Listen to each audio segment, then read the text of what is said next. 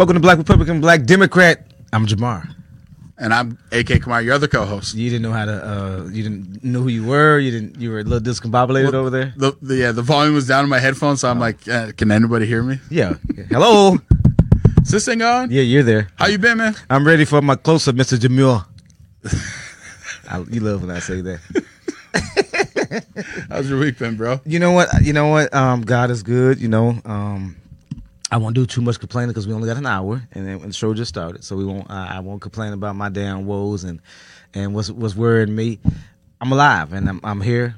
Thank you. Thank the audience, and we got the greatest producer in the world. How was Valentine's Day, bro? I don't know. It was Valentine's Day. You just chilled? Yeah, I mean, I didn't do shit. Well, not to toot my own horn, but I see what you were doing. You thought you were Billy Ocean or somebody. You see what I did? Who do you think you were? Robin Leach? As all the caviar dreams and the champagne you had. So I mess with pots and pans. I can chef it up, and I was at Lunds and Byerly's. Yeah, and I saw that they had some lobster, and I was like, they had good deals on it. And I've made lobster in the past, and my wife loves like mac and cheese. Like every good Minnesota girl, she loves, macaroni and cheese. So I got macaroni and cheese, got lobster, had some steak, right? And yeah, man, made some. I mean, your meal looked good. Made it good, man. Your meal looked good, and your wife was blessed, and you're a lucky guy. On the first Valentine's Day after we got married. So we got married, and it was like the first Valentine's Day, and I was like, what should I get? And I got this. I got your tattoo. You're a gangster. This side. You're a gangster. I got my wife's name, Bethany, on the side of my neck. That was my first Valentine's Day present to my wife. You tried to kill yourself, huh? You didn't wait until 10 years in. No, you want to kill yourself. You kill yourself the first year, okay. Man. First year. I ain't mad at you. I have one tattoo. And it's state of Texas, and it's got Dallas inside of it. And it's got you would, well, of course, that would be the tattoo that you Cowboys. have. It's got Cowboys in the middle, and then But I almost passed out, and I learned that tattoos from the navel above, you're prone to pass out more whether you're drinking or smoking. Oh, for real? Yeah. Oh, okay. Honestly, yeah. Okay. Yeah. Tattoos down, you're less likely. But I've only had them on my arms and my neck, man. That's it. Yeah, you're liable to get lightheaded. So they suggest that after the session is done, for you to sit and not move for 15 minutes. Get a juice, get some crackers, yeah, or something. Yeah, Gatorade. Because when I stood up, I was like, and so I was going to put my ex-wife's name on me. Yeah. But again, I got too chicken, and because those damn things hurt. I'm sitting there like, he's like, you hurt? And I'm like, no. Dude, it hurted. And then I had the nerve. So he just, the one tattoo guy just did the Texas, right? Yeah. It wasn't colored in. So one day I was waiting for my wife, and I went into the tattoo shop on Lake Street and showed to do my tattoos. Like, dude, that's ugly. I'm like, dang, what? Just like that, huh? Yeah, he's like, so let me color it in. He's like, you should came in and let us did. I'm like, you could have drawn the state of Texas no better than this guy did. I mean, I copied it for the guy. I mean, it came out of the map book. What do you mean? You could have did it no better. I could have did such and such for. So anyway, long story short, he colored it for me. Yeah. Oh, dude, now that hurt. Well, you've got color, so I got some shade, but you've got bigger arms. Yeah. I got a lot of meat on these bones, bro. Yeah, indeed you do. Uh-huh. And no. Needless to say that's the last tattoo that I had. I think this summer I'm going to get one on my leg though. Okay. Of my kid's name. Okay. I'm gonna be cool, Dad. You're gonna put like all your kids' names? I'm gonna put all my kids' names. It's gonna be running all up and down your leg. I know I have I don't think I have any room. My mother-in-law, she didn't get her first tattoo. She was like, I want to say like 55 or something. I don't blame her. Right? And then now she has roses for each of her kids. Yeah. But nothing for her grandkids. So that shit hurts. There's like 13 or 12 of them. Maybe 12 or 13. My wife's siblings got a lot of kids. There's a lot of them, man. There's a lot of them running around out there. Okay. You know what, man? I've been like looking back through Facebook. I think we came up on like a year anniversary of me being on the show as like an official co-host. Yeah. So it's crazy though how a whole year went by, man. And I'm so grateful for all the support we've had from all the listeners. And I just want to plug right now that if you haven't had a chance, please head to our Linktree. It's kind of the one-stop shop to get connected to us on all of our socials. Those of you that have figured out TikTok and are on TikTok, you might have been seeing a few videos that Jamar and I have been putting out there. We're getting a lot of interaction. Not to toot our own horn, I'm toot our own horn again. Toot. We've had over 330,000 views on our content just in the last 7 days. So that's kind of where we're at. But it also on the link tree, it's going to connect you to our Patreon. Our Patreon's big because if you support this show and you're like, I want to see more of this, we do once a week podcast. But if we had the funding, AKA we had contributors, we would do more shows. We might do longer shows. And so if you like the content we put out and you're like, I would like to see more content from these guys, please visit on the link tree, our Patreon link, and consider becoming a contributor to the show. 100% of what we raise goes to the actual production of the show. And so that's just something that you guys can do. Also, you can get connected with our Instagram. You can also get connected with my Twitter account. Jamar doesn't have a Twitter. Maybe one day he'll make a Twitter so you can interact with us that way. Dude, I have a Twitter. Are you kidding? Yes, I do. It's don't ask me right now. But see, that's how much this guy tweets. No, I'm actually on my Twitter every day. I just can never remember any names. I'm just glad Facebook doesn't have. Listen, I'm on Twitter. Look me up, okay? It's the picture of me and my ex-wife that I haven't changed. But just make sure that you guys hit our link tree. It also connects you with how you can listen to us via podcast, Spotify, Apple Podcasts, everything, the whole 9 yards. So please visit that, support what it is that we do. If you like what it is that we do. Absolutely. And you know what? Actually, I was sitting here looking too, speaking of, we had to do, I love when the audience gets interactive and starts interacting with us. And so there was a question already asking about, he said, ask the Democrat why the left is afraid of the Parents' Right bill. This is from Chris Rode. Craig Rode. I'm sorry, Craig. Thank you. That's why I wear glasses. And he also said, talk about the influx of Asian hate crimes and why nobody is doing anything about it. Well, let me just say this in a small synopsis because we've got a great show today. The Asian hate, I think, is overblown, to be quite honest with you. I'm just going to say it. We don't see it happening on a daily, weekly basis.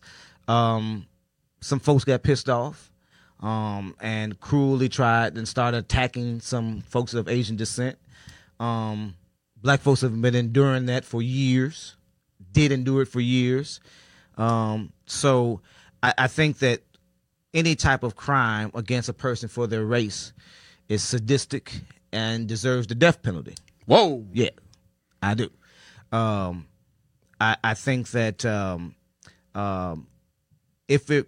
when it becomes a bigger and broader problem, then we should address it. But I think right now it isn't. And I think some folks are probably rolling their eyes at me or saying that it is. Craig is probably yelling saying it is a big problem. Well, I'm on the east side of St. Paul a lot where there's a heavy population of Asian folks and Hmong Americans, Vietnamese. That's not, something that they talk about. They're talking about regular things that folks are talking about, like at the kitchen table, the economy, how you're going to get them a job or what you're going to do for them, things like that. So Asian hate, No, here's the thing that I've always considered. Now, when I do look at the statistics, right, violent crime on an individual basis has been increasing in recent years. But if you want to say looking over the last 30 years, violent crime is down, and that's because of, in my opinion, a lot of the different crime bills that were passed to be able to kind of stem some of these issues. But here's been my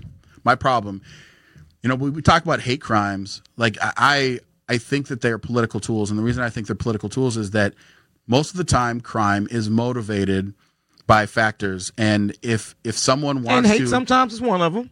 Sure, but I'm saying that if you want to commit harm onto somebody else, whether or not the reason you're doing it is because they're black or because they're fat or because they're just the unlucky person that's in front of you or because it's someone that you felt did you wrong, to me crime is crime. And so I've always thought it was interesting and I don't understand, other than for political points, why you would categorize that certain crime is more malicious. Like because I can understand if crime is based off of like like vulnerable people, right? Like if that should be treated differently. If you're yes, okay. Because so then how do we differentiate between someone that's a vulnerable adult and then someone that's gay or someone that's black, someone that's Asian? Because it's a depraved mentality. It doesn't matter.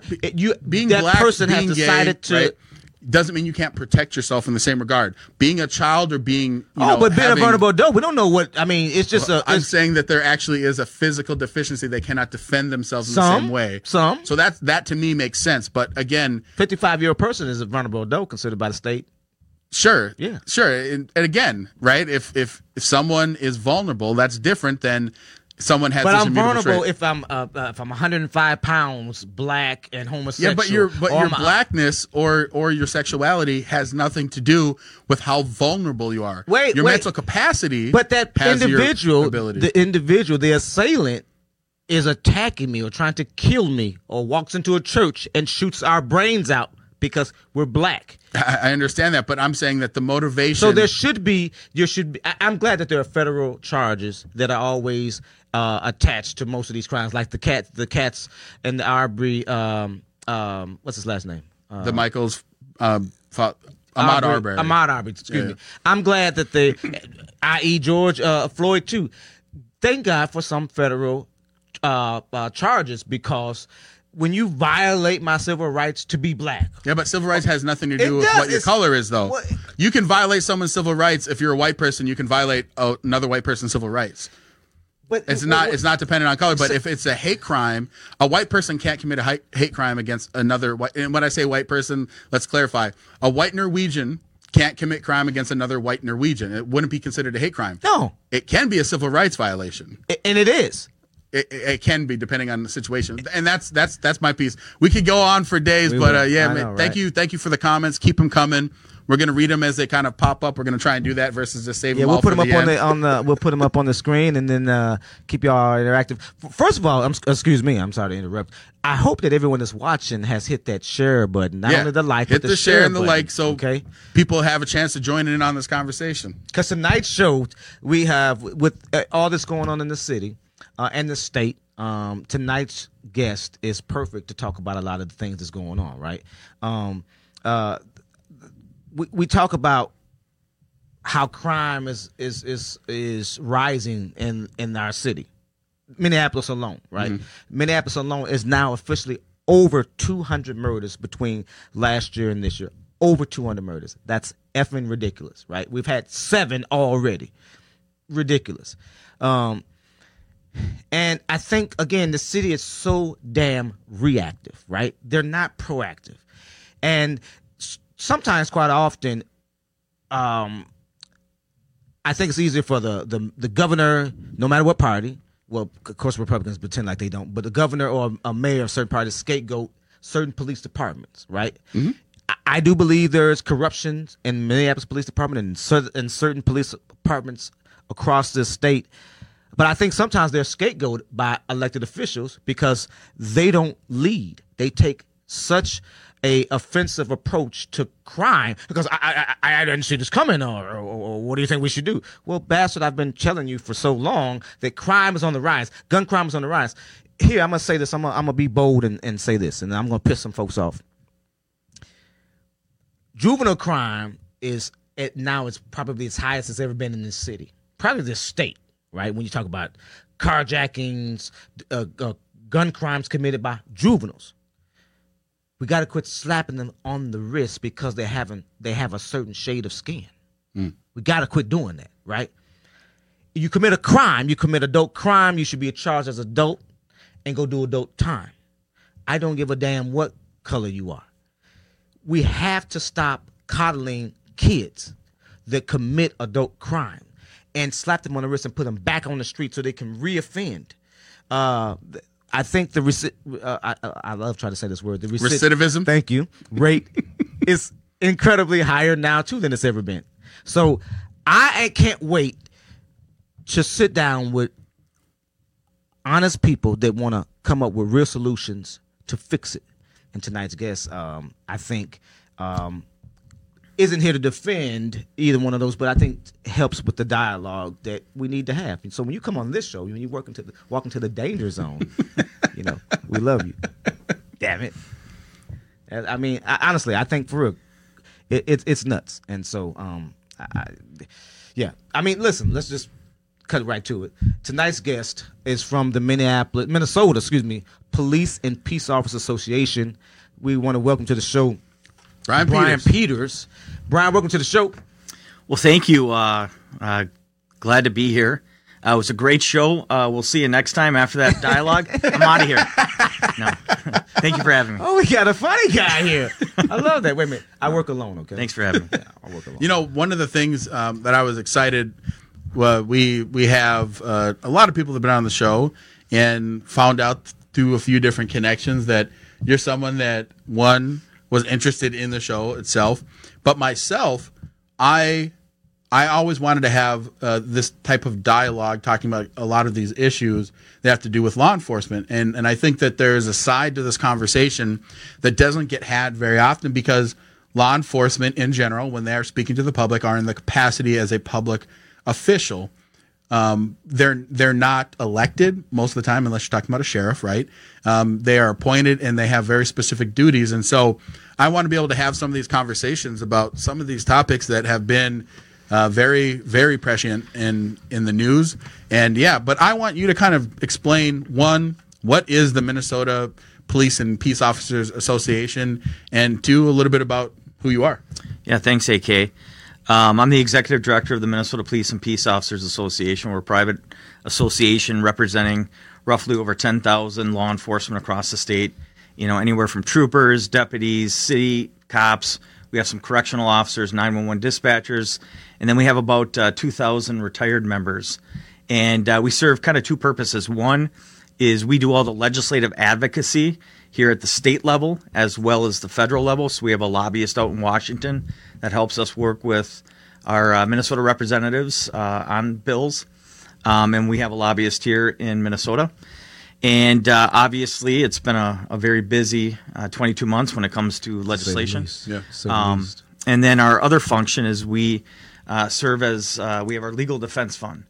And what that means is if you're a police officer and you're involved in a critical incident where you could potentially be charged criminally for an offense, we have 13 of the top defense attorneys here in the state that will represent you. So it could be anything from, let's say, a police chase that ends with injury or death. You know, your actions are going to be reviewed and potential charges could come. So our attorneys step in and represent you right away. And then obviously another example is an officer-involved shooting. So those don't happen often at all. No. But, you know, it was interesting, Jamar, when you talked, you know, especially about the juvenile crime, one of the conversations that I try to have with a lot of legislators is, you know, something happens and we want to make a reaction to it, right? We want to fix something. But what we don't talk about and what police officers face every day when they're doing the job is what are the root causes to some of these issues? Yeah. You know, cops are expected to fix, you know, situations in minutes that may have lasted for decades. And, you know, there are situations that government hasn't been able to fix, you know, whether it's mental health, domestic abuse, drug abuse, and, you know, you name it. And so, you know, the things that are put on cops these days is sometimes you can't fix it. But, you know, at the legislature, that's what I really try to push is it's harder to solve these root causes. You know, when you talk about juvenile crime, I was a police officer in Brooklyn Center for 15 years. Okay. I was a patrol officer. I left in 2015 at the rank of commander. So did various, you know, jobs throughout the department. And back in 2008, if you remember, local government aid was cut to a lot of cities. And Brooklyn Center was a city that depended on local government aid to function.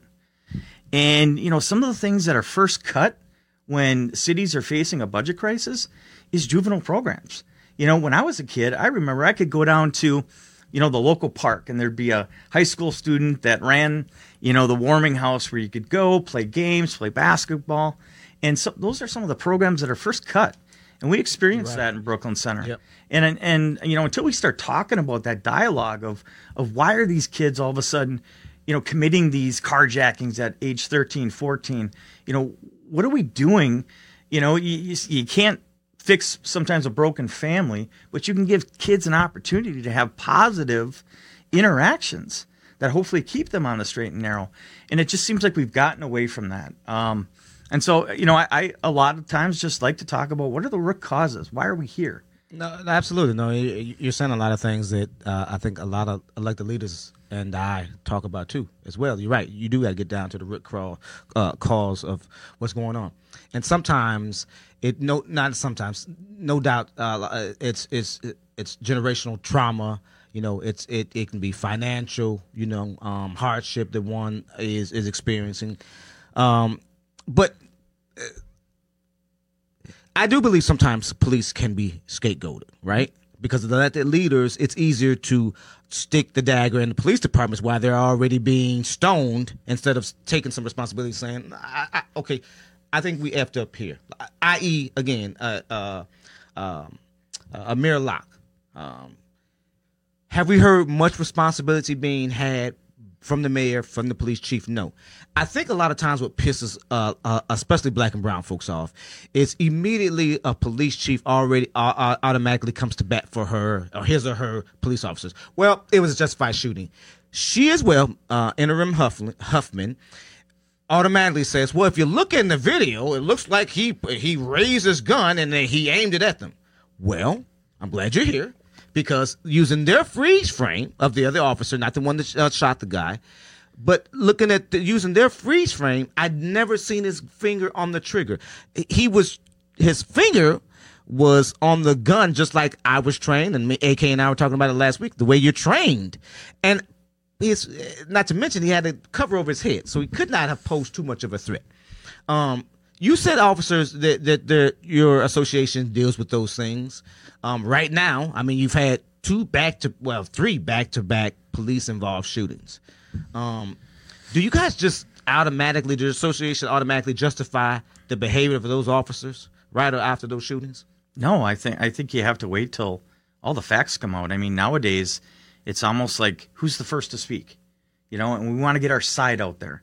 And I don't think that does anything. It doesn't create the trust that we always talk about in policing, earning the public's trust. And I understand completely the need for transparency. And I took this job in 2019 to help advance this profession. 10 months later, who would have thought we'd be dealing with some of the issues that we're dealing with? But I took this job because I did want to make a difference. And I think that we can. And we talk about the public trust. But sometimes, as we're seeing in this situation, you have a chief that comes out with information.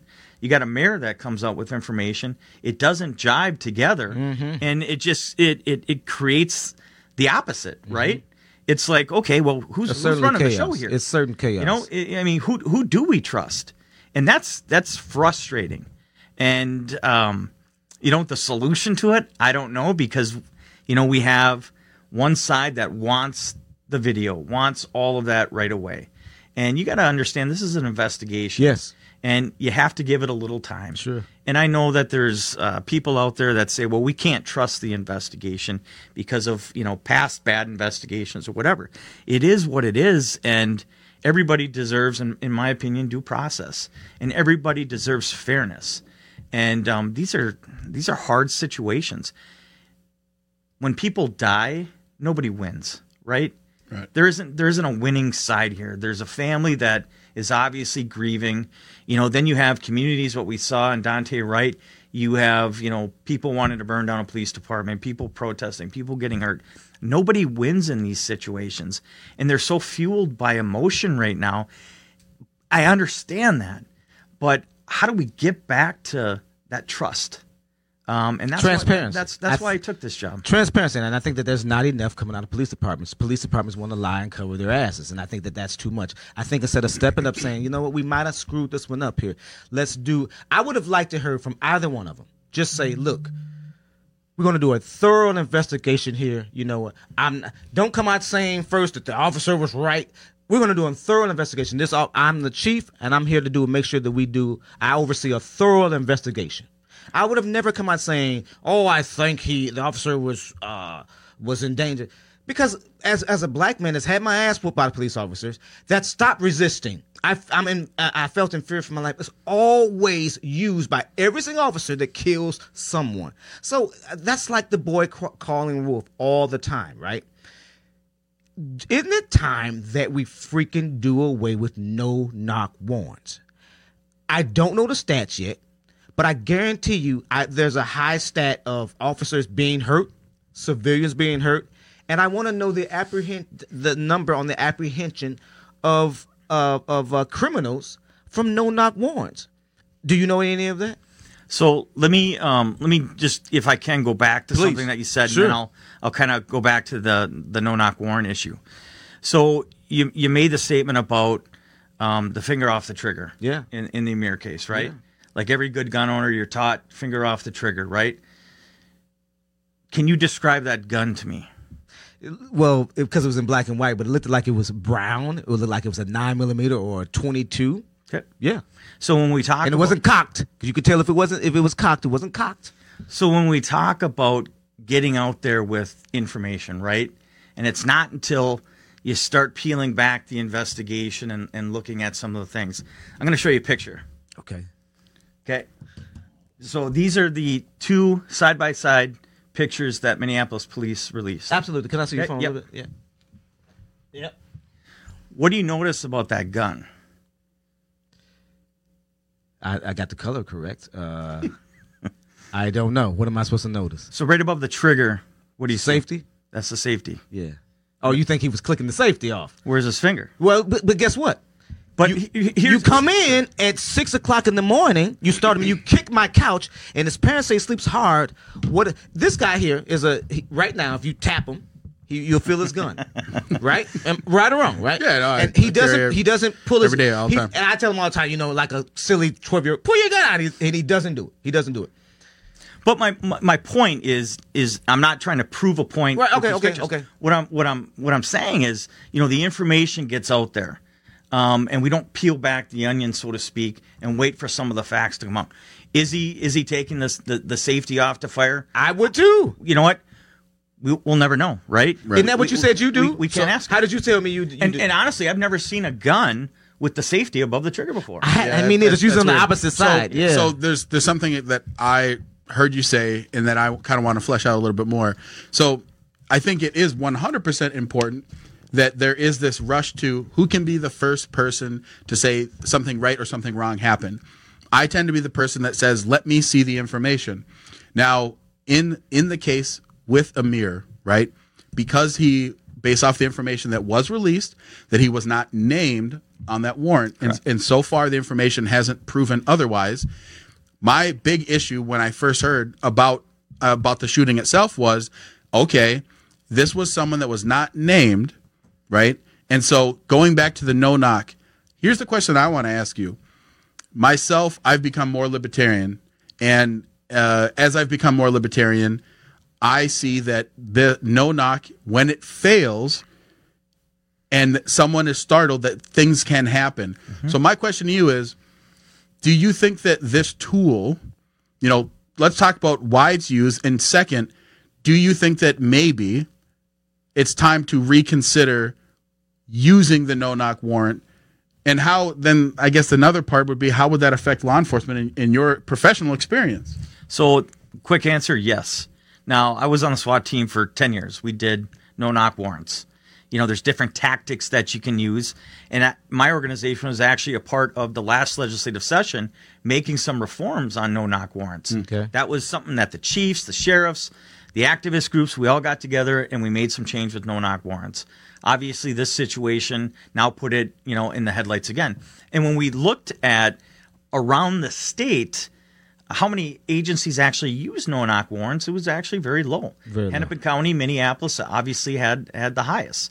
So I guess now that begs the question, well, why does the majority of the state not use them, and why does Minneapolis and Hennepin County have higher? You got to dig into that. You got to try to understand why. Tactics, there's some people, when we did no-knock warrants, a lot of times we'd breach and hold. We'd make entry and then hold and call people out. So when you say that, that's another aspect that I've heard as well, is that the breach and hold seems to be more, because, some departments probably have policy that says, okay, when you breach, you might hold for 15 minutes or whatever, right? To give, almost, it's like you're giving people the benefit of doubt. So here's one of the things that I wanted to ask you, is that the argument that I've heard is that if you take this tool off of the table, that it will put law enforcement in greater danger, because there are some people that if they have advance notice, they will, basically barricade themselves in, and they're basically like, take me alive. I'm either going to die or you're going to have to kill me, right? And that's basically what it's going to be. So I'm just curious about your position on that, of taking that tool off the table. I think there's situations that do deem necessary a no-knock warrant. You could think about a kidnapping case. Absolutely. Or cases like that. Getting rid of them, no. I don't necessarily agree with that. I think there are cases. Now, when we look at some of the cases that no-knock warrants are done with, drug cases, big, let's say cartel-type cases. Well, normally with drugs comes, guns. And so that was one of the arguments that was made when we did some reform in the legislature last year about, saving them for those kind of larger drug scale operations, because some of the legislators that are, were from Minneapolis said, hey, no knocks are targeting minority communities for low level drug cases. Yes. Should they be used for low level drug cases? Probably not. But there are situations that I think for both the people in the search warrant safety as well as officers. So we're currently debating that right now at the Capitol. Obviously, there's two different opinions on what should be done, but getting rid of them, no, because I do believe that there are situations that you do need them. No, I don't believe we get rid of them. I think you're right. I think there should be mitigating circumstances that warrant no-knock warrants, right? And I think hostage situations or huge drug cartel-ish type. But when you talk about someone selling meth and they've got a couple pounds of meth or a couple pounds of weed, something pounds? like that. That's a lot, dude. Well, but guess a major weight, bro. But being from the streets, that's not a lot. We're not talking about the Gestapo. What's the guy that they? Oh Lord, now I sound like Guapo El Chapo. Oh yeah, El Chapo. Guzman. We're not talking about guys like that. We're talking about some guy that's making, I don't know, a couple $100,000 a month or a year around it. Again, somewhat low level, and it is targeted towards black folks. What you brought up the stat that I thought about and had heard about a week ago after this happened, how Minneapolis and Hennepin County have the highest rate of no-knock warrants. It does make you think about why, and then guess what? Who you heavily populated with. If you look at when a community leader put it on her Facebook page, the warrants looked like they were targeted towards minority folks, right? And again, there have been some deaths that had come out of them. So they don't do away with them, but I think that we need to make sure that that they're used rightfully so. But I think that again, there are other evidence that may come out about Amir's case. But again, if I'm a legal gun owner and you startle me. We'll just use that word. You startled me. You come in my house. You kick my couch. You startled me. And I don't know if you watched the show. Yeah. I don't know if you watched the show last week, but I gave the synopsis of how they did the same thing to me. At 4 a.m, 5 o'clock in the morning, I heard them coming down my long hallway. I thought I was dreaming when I looked up and seen these dudes in riot gear coming in my house. I knew I was dreaming. Like, what the hell? Went back to sleep. And when I see them peering over me, they knocked me out, hit me with the gun. So I couldn't tell you who did what and all that. And thank God for Attorney General Keith Ellison, because he got them off my ass, by the way. But it does happen, right? And so that to me was it was an illegal no-knock warrant / raid, because they only had a raid for downstairs. Isn't there some responsibility that has to be had by your association, the unions, about officers that indulge in inappropriate behavior that causes death? Yes. I mean, in any profession, you're going to have bad apples, and law enforcement isn't immune to that. And, we need to do better. Are there bad? Great that you said that. I'm glad you said this. I like you. I like guys to give real answers. Do you believe that there's racism that exists? You worked in Brooklyn Park. I lived out Brooklyn there. Center. And I live, actually, right now, we share a zip code. I've always been scared to drive through Brooklyn Park, Brooklyn Center, because those police officers, you guys had nothing better to do. It was only like 10 of you guys on the force. They're smaller force though, right? And we had nothing better to do but get pulled over for some reason.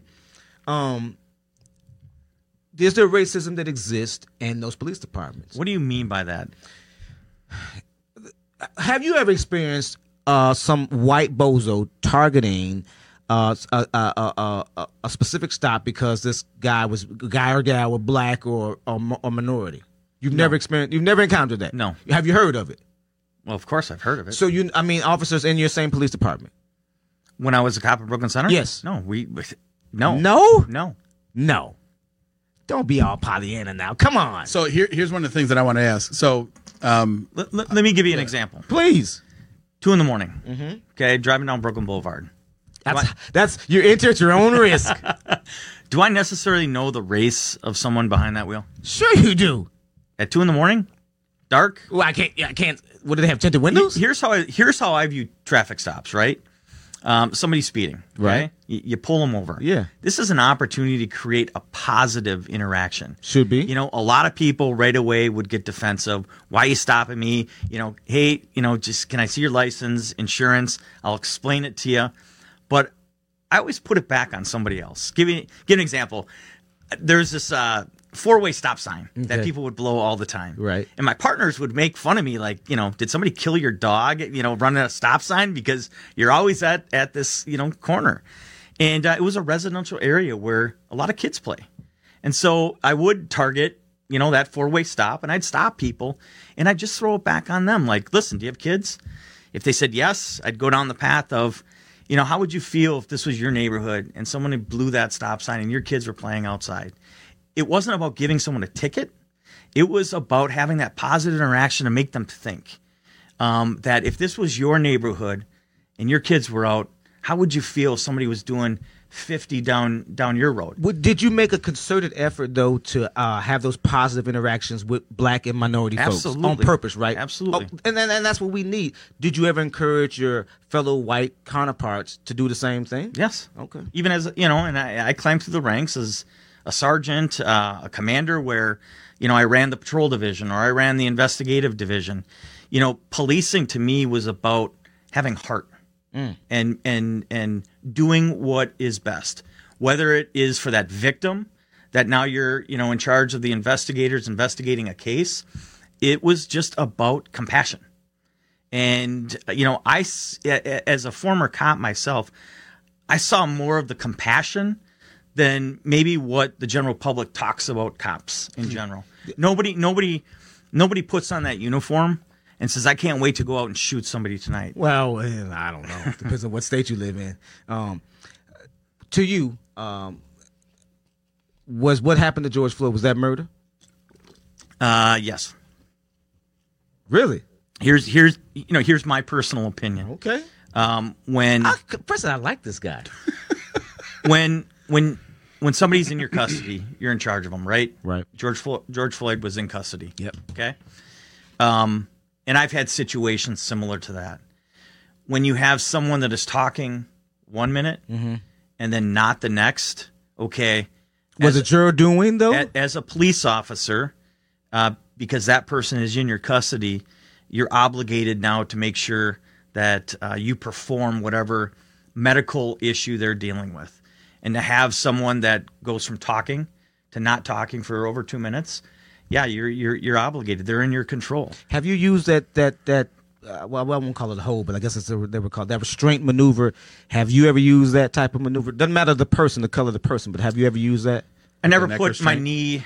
We were taught sometimes in the middle of your back when you're controlling someone, if like in the small of their back or something. Between the shoulder blades though. I was never taught that. I never did that. Back when I was a cop, we also used the hobble. Yeah. And we were trained at that point, never to hop. I think they called it cattle tying or something. We were taught not to do that. But force is never pretty, right? Yeah. It's ugly. And when you have someone that you don't know what's going on, sometimes you have to use force that doesn't look good. But it's also keeping the officer safe and the suspect. I've dealt with people that were either high and needed medical services, but you do have to get them under control before that can happen. But you do have to provide that medical attention. So I want to go back to something that you said a little bit earlier. So when we talk about no-knock raids and warrants, here's, I guess, the position that I have, and I want to ask your opinion. When you say that your answer is no, that you don't think it'd be wise or prudent to get rid of that, my question is, at what point would you say that you have an obligation to have an officer put their life on the line? Because here's the way that I perceive.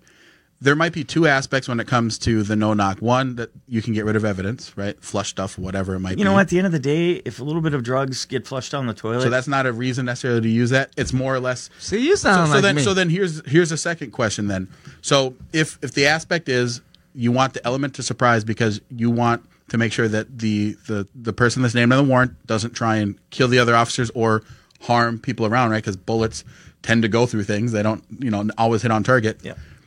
At what point do you say, by giving someone a heads up, you are potentially giving someone an opportunity to surrender themselves versus if you don't give them the heads up, that you're putting them. So I guess the question is, in cases where it fails and someone does get surprised and it leads to discharge of weapons and people lose their life, to you, is that a reason in which you would say this would need to stop being used? Or for you, is just that's kind of the risk of the game, that sometimes people will lose their life, but you can try and mitigate the times in which you use it? Like, this might be an extreme situation where you use it, but there's a 50-50 chance or whatever. Maybe it's not 50-50. That's probably really, really bad. You never want to use anything that's 50-50, but 10% chance that someone could lose their life, but you feel that it's necessary that even in that 10% case, if an innocent person dies, that it was still worth using it to protect life.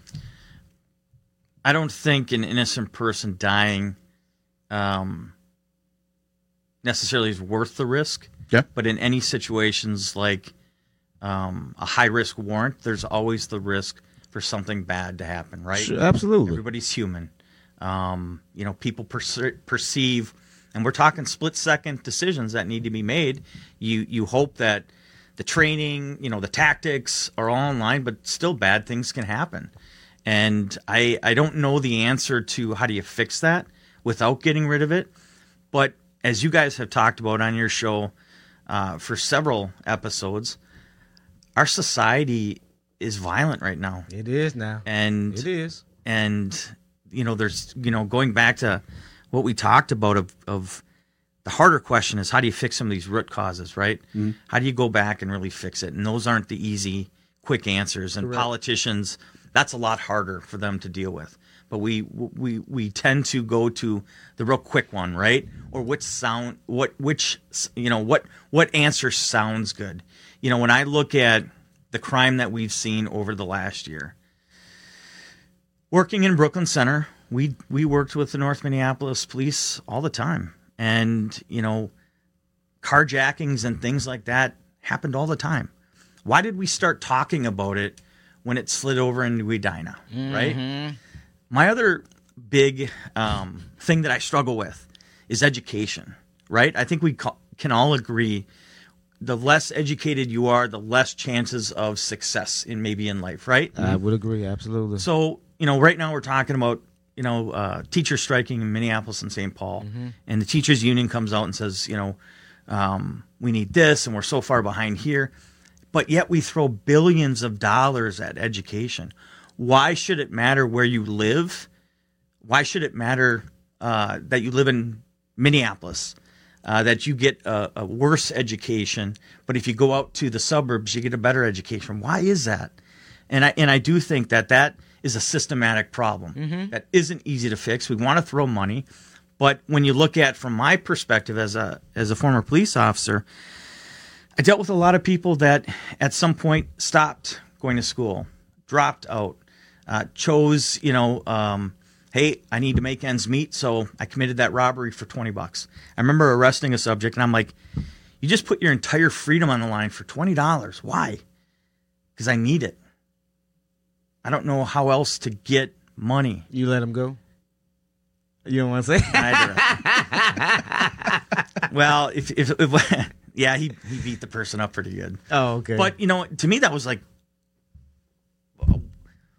an awakening. Like someone's willing to put $20 on the line for their freedom, but the need to them was, I need that. It was great. Yeah. And then we started talking. It's like, yeah, I stopped going to school in 8th grade.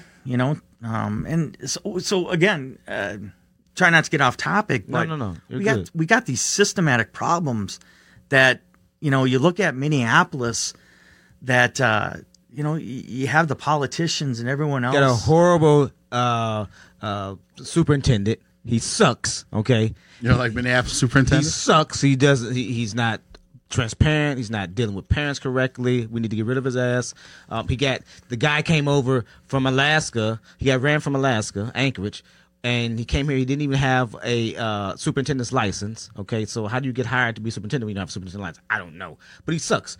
How much does he make a year? Well over $100,000+ a year. Absolutely. Yeah, I think 150, something like that. He makes a ton of money. Wouldn't you? Can you imagine that if he was paid on performance? Yeah, exactly. What he would make? How he would nothing, and then right, this loser. But then, like you say though, if it was incentive based, how he would try to crank out better qualified people. I remember when Trent Turker was AD, athletic director, state athletic director.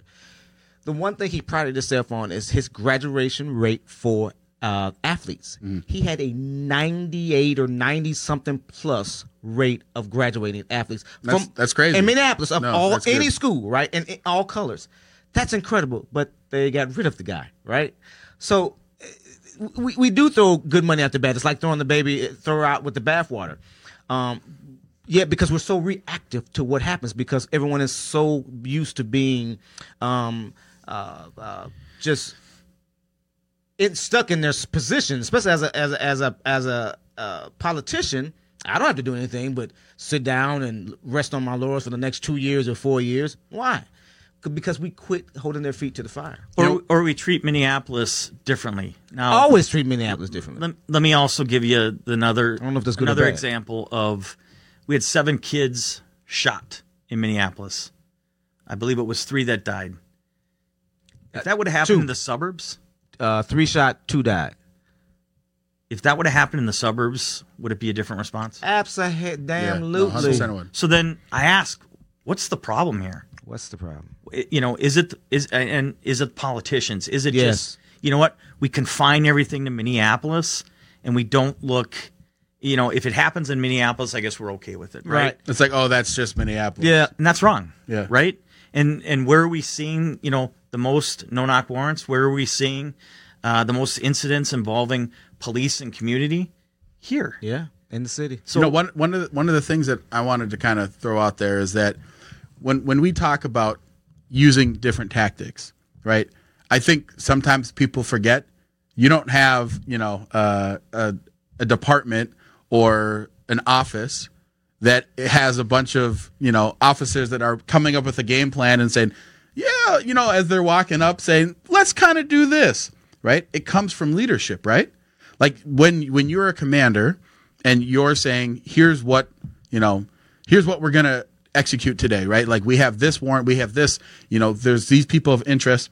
It does come down to leadership and how these tactics get used. And I will 100% agree that in a lot of these cases, I think there's been poor leadership. So can you talk to leadership in general when it comes to law enforcement of lack of good leadership and how that can truly impact what a department looks like or what an office looks like, whether that's Minneapolis Police or whether that's Hennepin County Sheriff? He's right. And that's not to sound like a dumb question, but he's right. I want to hone in on that too.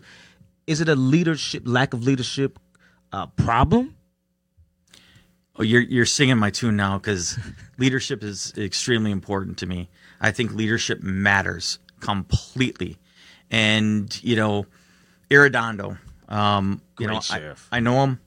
I think Police Chief. Police Chief. I'm South Sheriff. Damn. Chief, thank you, bro. That's great, why you're my co-host. Great guy, but people thought that he was going to be able to change a culture because of the color of his skin. Yeah. Right? Yeah. And from a leadership standpoint, if I take a step back, and it's nothing against the chief, he grew up within that culture, that organization. Yeah. So how much can he see between, change and, transformation? Because I think there's a big difference. There is. I never heard it put like that. Thank you. For me, when I was a leader at Brooklyn Center, I think empowerment is a very powerful tool. When you become an admin, you may sit in an office now and you're dictating what's happening on the streets, even though you may have not been on the streets for, a decade. And I always found value in empowering the people that are out doing that job every day. So when we had a problem, it wasn't, here's how we're going to fix it. Here, Brian Peters, I'm going to tell you what we're going to do. It was, no, how do you feel we should solve this problem? And empower, the people that are on the streets, support them to try to make that effective change. And I saw a lot of value in that because, after a while, I lost touch with what it was like to be on the streets. So empower the people that are actually out there. You should run for sheriff.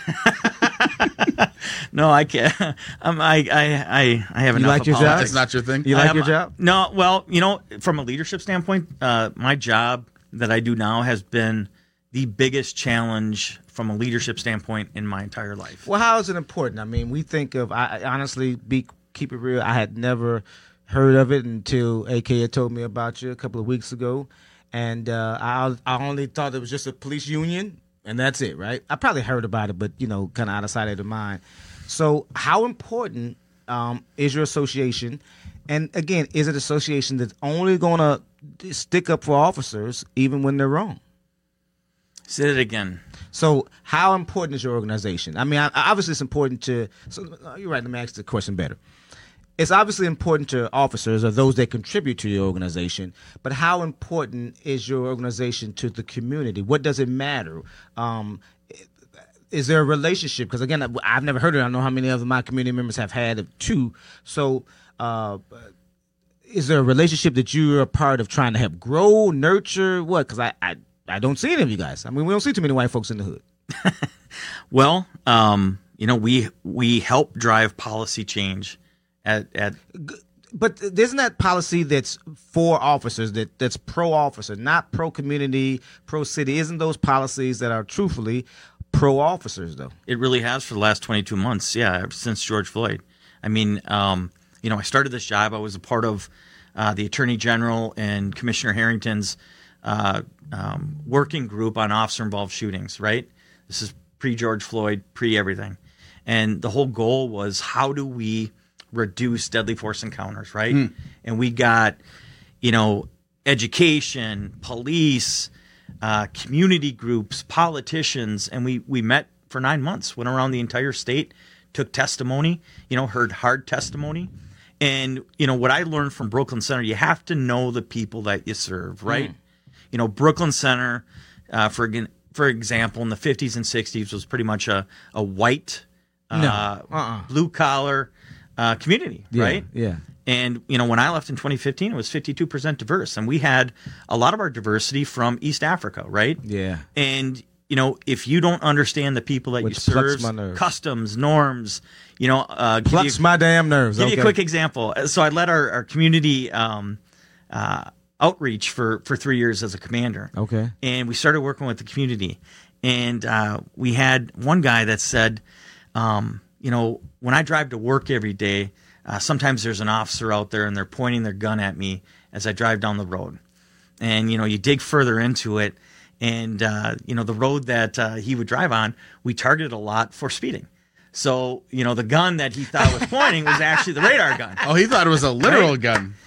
But then we also had another issue with when we stopped people, they'd get out of the car and start walking towards you. Well, what do cops do now? They freak out. Get back in your car. What are you doing? Well, back in their country, it was a sign of respect that when you got stopped by the police, you got out of your car and went to the back of your car and waited for the officer to approach. So it was just this disconnect that, hey, let's learn about one another's. And so those same groups, we took to what was called the skills site where police officers are trained. And so we had them go through the, training. And so that was, that cool. was something that was That's cool. exciting and fun and isn't done enough. You're right. Because that builds community trust. It builds community partnership. And, that's what the majority of cops want to do. No, absolutely right. I think that's what we need chiefs around the state, especially in the bigger cities, St. Paul, Minneapolis, Brooklyn Park, Brooklyn, so should it be encouraging, especially, in Brooklyn Park. I mean, I know that they're black officers, but they're not, how many, when you left, how many were on the force? 30, 10? We had an authorized strength of 48. 48. So let me ask the question then properly. Is that all, what's the word, beat officers, or what's the word I'm looking for? 26 out of the 48 were like patrol. Patrol. Yep. There you go. Yep. So 26 were patrol officers, right? Yep. Okay. So so how many of those were black? Do you remember? I think it was we had 13 combined women and minority officers. Yeah. Okay. So right. Low. And we need women too as well. Doesn't matter if they're white but women as well too. So it was pretty low. You said about 13%. Yep. 13%. If you were chief, would you have again made a concerted effort to make that bigger? Absolutely. You believe it? See, I like that. Why aren't you running for sheriff or chief or something? No. Do you go around when you talk? Because I hope you are talking to sheriffs and chiefs anyway in police departments. Do you express that to them? That listen, look, you've got about 50, 60 white guys here. We're just trying to hire some women and some black dudes.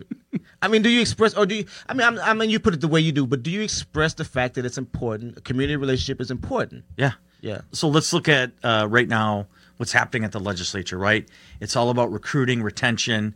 Minneapolis is down 300. St. Paul's down 100. The suburbs are facing the same thing, that now there's this push for recruiting and retention, right? And it's easy, just like we talked about with education. Let's just throw money at it. But when you start again looking at what our makeup of our departments should be, it needs to reflect the community it serves. In some of my conversations with legislators, it's like, okay, let's take away the barriers that may prevent someone who may want to get into this profession that can't. And I think a huge barrier is money. That 2-year college that Minnesota requires, right? The associate's degree. We had a program in Brooklyn Center. We had it was called the Joint Community Police Partnership. It was a partnership with Hennepin County where we actually got to recruit people within our community and who may have no law enforcement experience, but maybe were interested. And we had, I think, my whole time, 7 different cadets come through. And it was picking people from the community and saying, are you interested in this profession? Yep. Okay, great. Tell you what I'm going to do. I'm going to pay for your school for 2 years. While you're going to school, we're going to have you work 26 hours at the police department.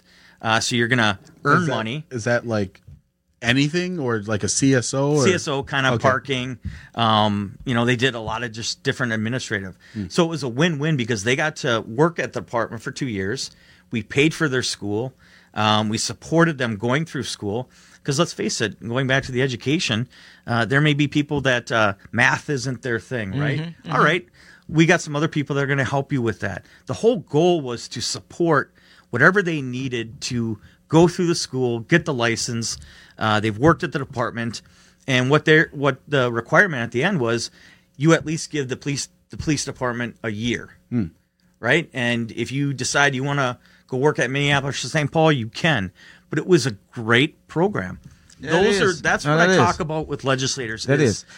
Chief Arredondo had a program like that, Yep. and those programs should be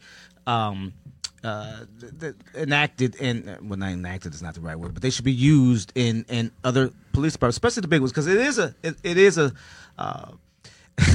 no, you don't find too many black minorities that want to be officers. And my son knows how involved I am with police chief and other officers that I know and worked with and the organizations I've been a part of. And I tell my son, like at the end, I can get you in. He's like, no, I don't want to be a cop. I'm like, son, be the change that you want to see. If you're tired of you and your buddies getting your ass whooped by police officers, well, go be those officers. And the one thing that Chief was doing too is the department, the side of the city that you wanted to work on, that you really wanted to work on. He was trying to make it his best to put you in that side. So I just want to tell my son, like, okay, here's your chance. You go do the cadet. You graduate and you want to work at the north side. There you go. You help patrol and change your neighborhood. But we don't see that. So you ask yourself, why isn't everybody doing that? You know why? Because it's leadership and it's hard. Yeah. Right? We all want these easy fixes sometimes. And, at the legislature, it's easy to just say, let's throw money at it, right? Let's throw $100 million for recruiting and retention. But when you get down to it, money isn't always the answer. Yeah. It's those leaders that say, you know what? Even though this is going to take more of my time, it's going to be more work. Hopefully the end result is going to be great. Because at the end of the day, we do have people that are in this profession that do resemble our community. When you talk about leadership, now people know that I'm impartial a little bit. We try and have as many candidates that are running for office, especially those that are running that are affecting communities of color. And Jai Hansen is a dude that I think is legit. I 100% support his run for sheriff. And the conversations that he had when he was on the show are about leadership, and he has these different aspects. So I think it's important for people to understand that not all officers are created equal, right? I mean, that's just the reality. That I think it's a noble profession. I think that getting involved in law enforcement is something that people have to be built for, in the same way that being involved in the military requires a certain level of duty and responsibility and sacrifice for others. Those are duty-bound, firefighters, things like that, where you're putting yourself in harm's way on a regular and frequent basis. So for me, I think that leadership matters. And so I think, what do you have to say in regards to finding good leaders or trying to seek out good leaders, and how important in the process that is? Can I tell you a quick story about Jai? Yeah. So I met Jai, probably maybe 10 years ago. Back in like 2010, 2012, I was a commander. What's your next move after commander? It's chief of police, right? Okay. And so I just started testing the waters. I was, at the time, I'm going to age myself now. I was like 42, still young to be, a chief. But I thought, what the heck? I'll start understanding the process. So my first application was for the city of Lakeville, right? And got notified that there's 28 candidates. Damn. And there was like 6 different steps in that process. And I took it upon myself to do a ride-along. And I got partnered with Jai and drove around with him in Lakeville for about 4 hours. And, hit it off. I just told him, this is my vision. I talked about leadership. I talked about, empowering, not just, doing the status quo.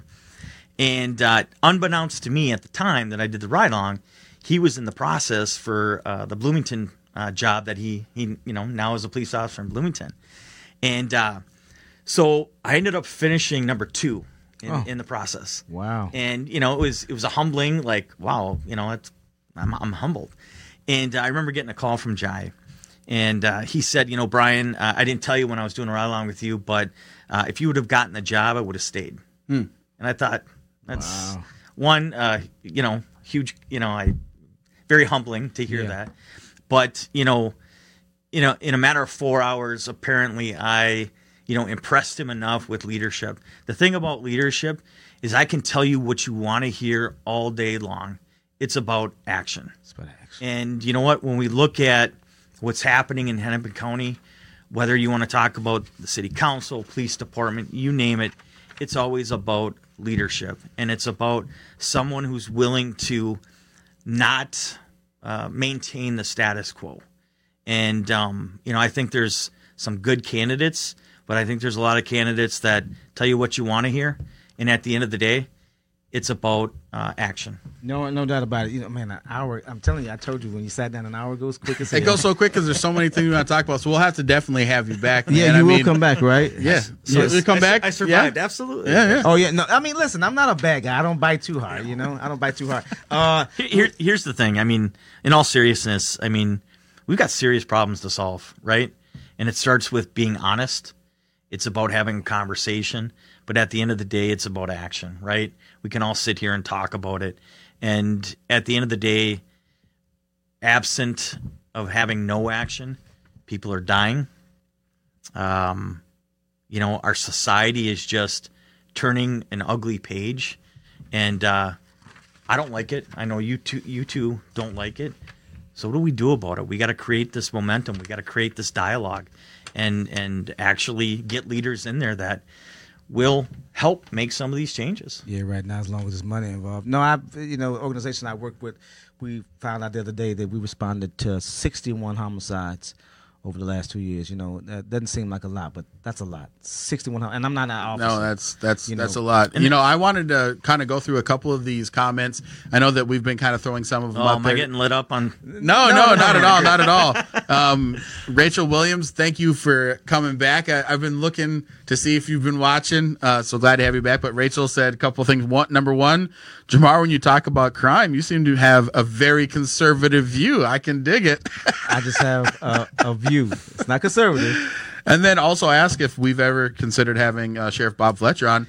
That's something that I've kind of thought out. I should. I love his ride along, so I'm actually going to. You know what? I will can reach help out you with to that. him. Would yeah, you? Can you? Oh, that'd be dope. My granddad always says it's not what you know, it's who you know. Another question that this kind of is going towards Jamar, and even myself, because me and you hold similar positions on Amir Locke. Would it be different if you saw the body cam footage from the shooter, that you would possibly see that the gun was pointed at the officer and possibly didn't see his finger, where his finger was?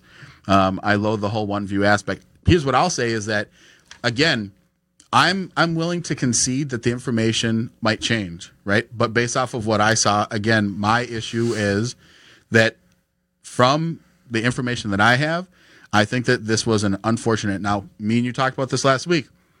In order for me to support criminal charges against this officer, I would have to see something far more egregious. Oh, he needs to be charged. Okay, that's not where I'm at. He needs to be charged. I need to see something far more egregious. It was egregious to kill the young man. I put the back on the leadership is where it goes back to me, because given bang bang situation, this is happening.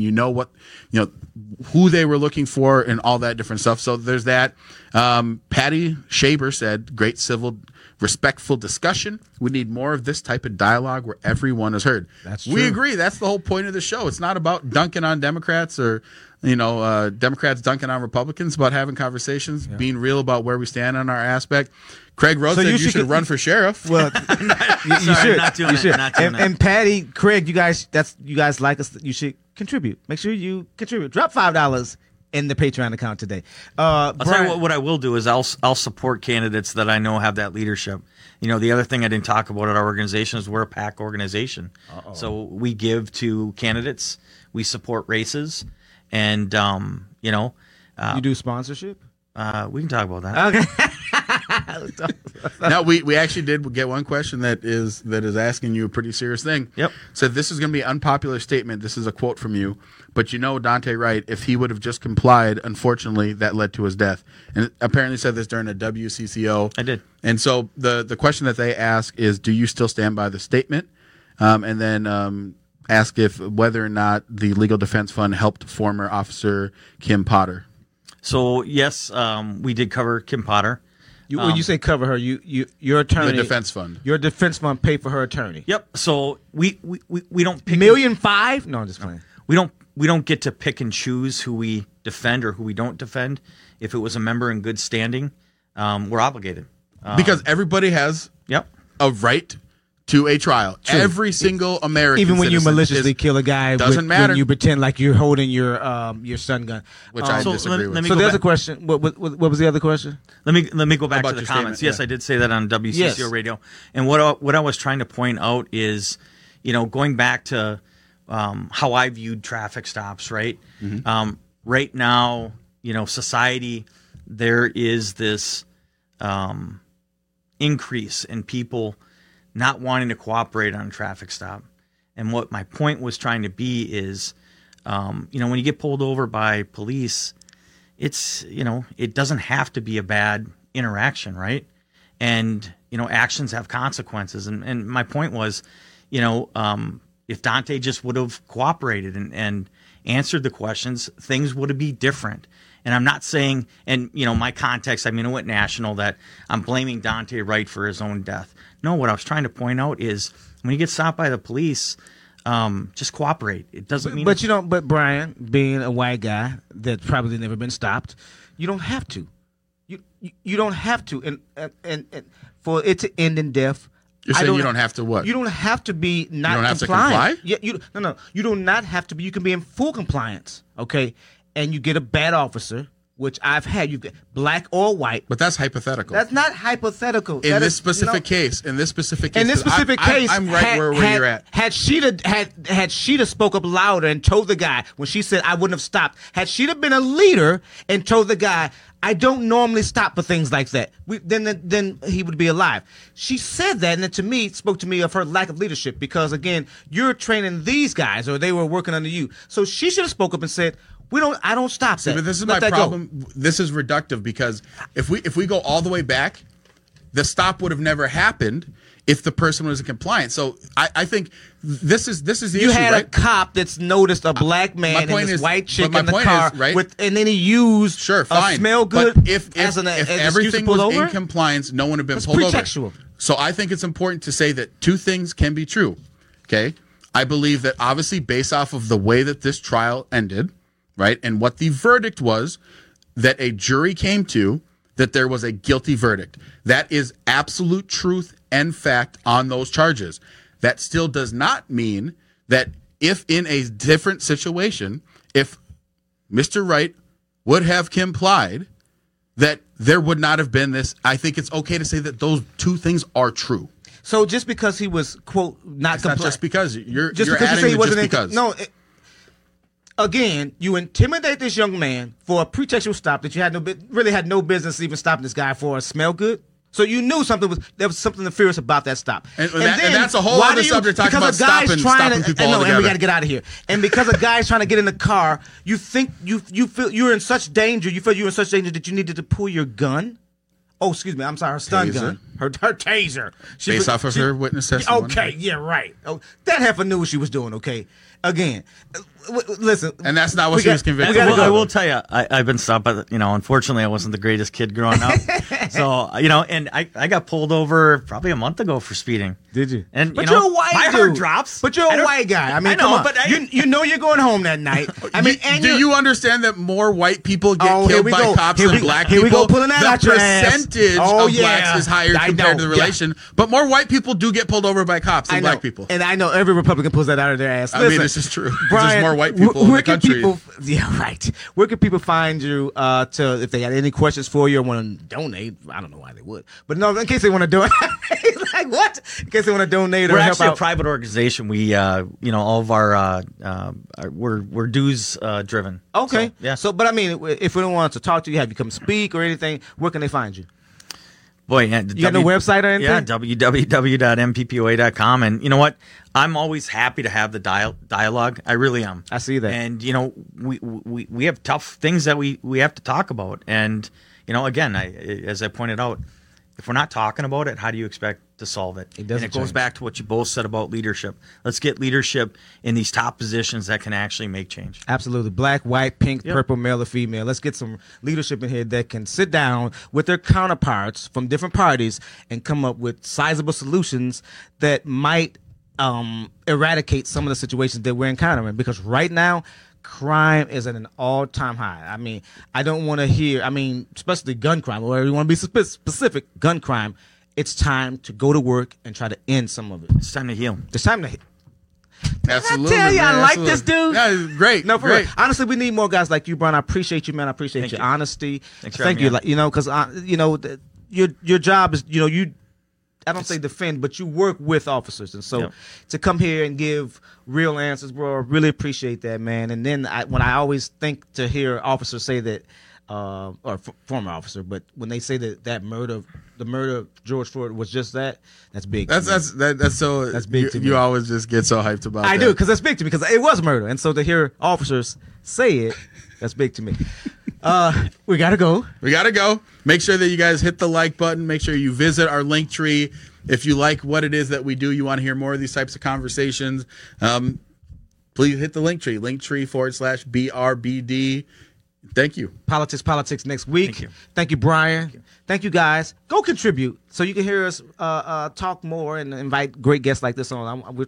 I want to get Bob Pletcher on now. Yeah, that'd be dope. Yeah. And then you're going to help us. And we have some candidates coming up. Yes. So we're going to get back into that real wheelhouse. But thank you so much for staying tuned. We ran long, but I love this episode, man. I'm Jamar. I'm AK Kamara. Peace out. Peace.